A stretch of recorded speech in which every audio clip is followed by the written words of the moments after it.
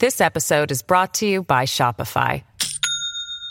Do you have a point of sale system you can trust, or is it a real POS? You need Shopify for retail. From accepting payments to managing inventory, Shopify POS has everything you need to sell in person. Go to shopify.com/system, all lowercase, to take your retail business to the next level today. That's shopify.com/system. What would you do if you found $185 million? You found it. It's yours. Free and clear to spend however you please. What would you do with it?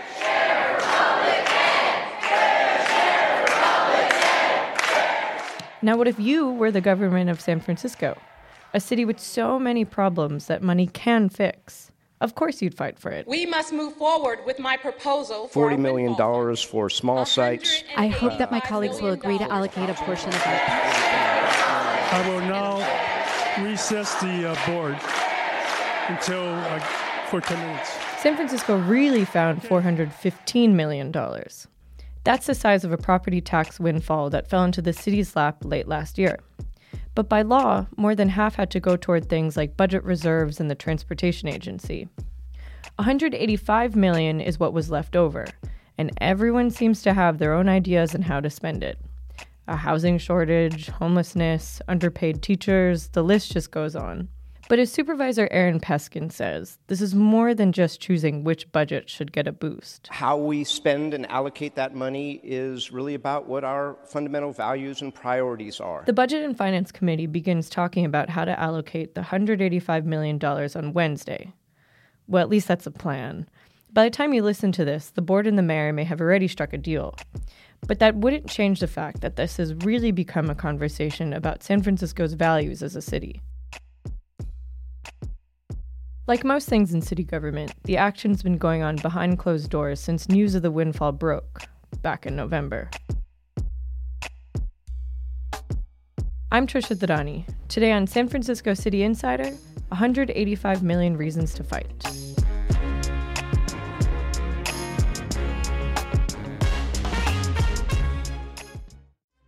This episode is brought to you by Shopify. Do you have a point of sale system you can trust, or is it a real POS? You need Shopify for retail. From accepting payments to managing inventory, Shopify POS has everything you need to sell in person. Go to shopify.com/system, all lowercase, to take your retail business to the next level today. That's shopify.com/system. The San Francisco Board of Supervisors has to figure out how to spend a $185 million property tax windfall, and the Budget and Finance Committee is debating that starting this week. But before we dive into the competing proposals, let me give you a bit of background. There are 3 ballot measures that passed in San Francisco. In June, there was Prop C for universal child care education and Prop G to raise teacher salaries. And the one you probably remember best, Prop C in November. That's the one about taxing big businesses to raise money for homeless services. But none of these measures passed with a 2/3 vote, the margin they needed to avoid litigation. So the 3 are tied up in lawsuits, meaning the money is being collected but not spent. Meanwhile, a portion of property taxes has long gone toward the Educational Revenue Augmentation Fund, ERAF for short. When there's more money in that fund than the state requires, the overflow goes back to the county to spend however it wants. In San Francisco, we have high property taxes and low student enrollment. So voila, excess ERAF. A group of supervisors have sponsored a proposal that divvies up the excess ERAF money as quote-unquote bridge funding for these 3 ballot measures. Basically, money for the causes until the actual money is freed up. The 4 are Aaron Peskin, Raphael Mandelman, Gordon Marr, and Sandra Lee Fewer. Here's Fewer talking about how to allocate the windfall. What does this proposal represent? It really represents the will of the people, what San Franciscans have said that is important to them. Their proposal includes a major chunk for homelessness and housing, and then other chunks for universal child care, energy independence from PG&E, which is just a whole other thing, and the most controversial one, Prop G, for teacher salaries. Remember all that chanting?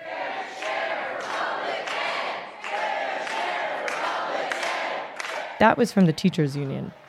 Long story short, the district started giving teachers raises last year before the Prop G money was secured.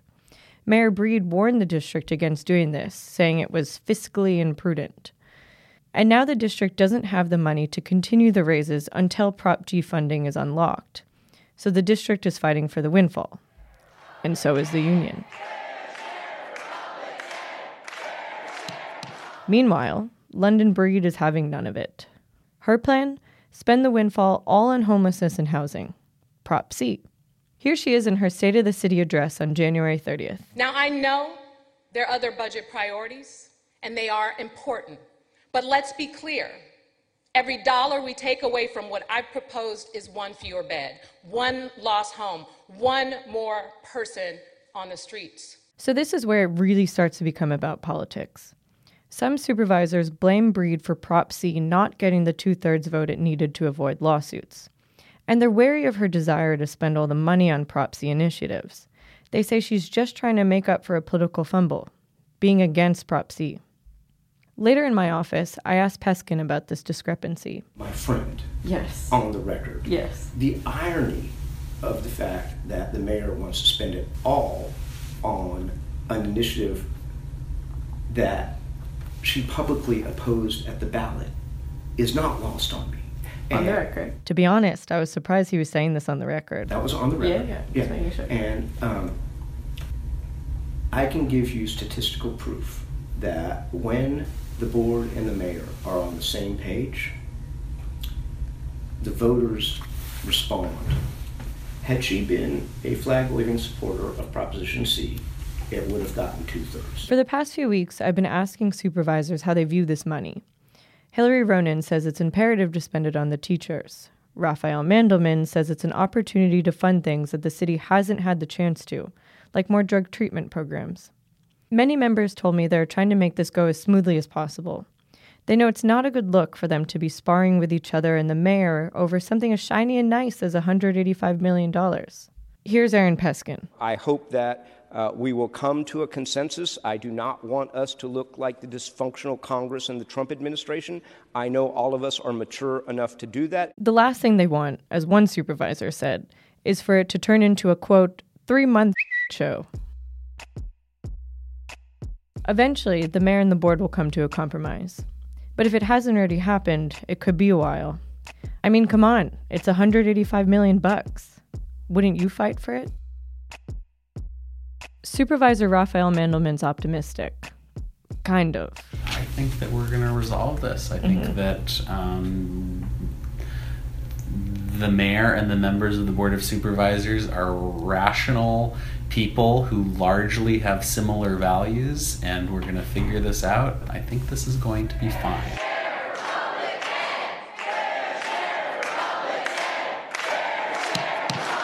Oh, that could be famous last words.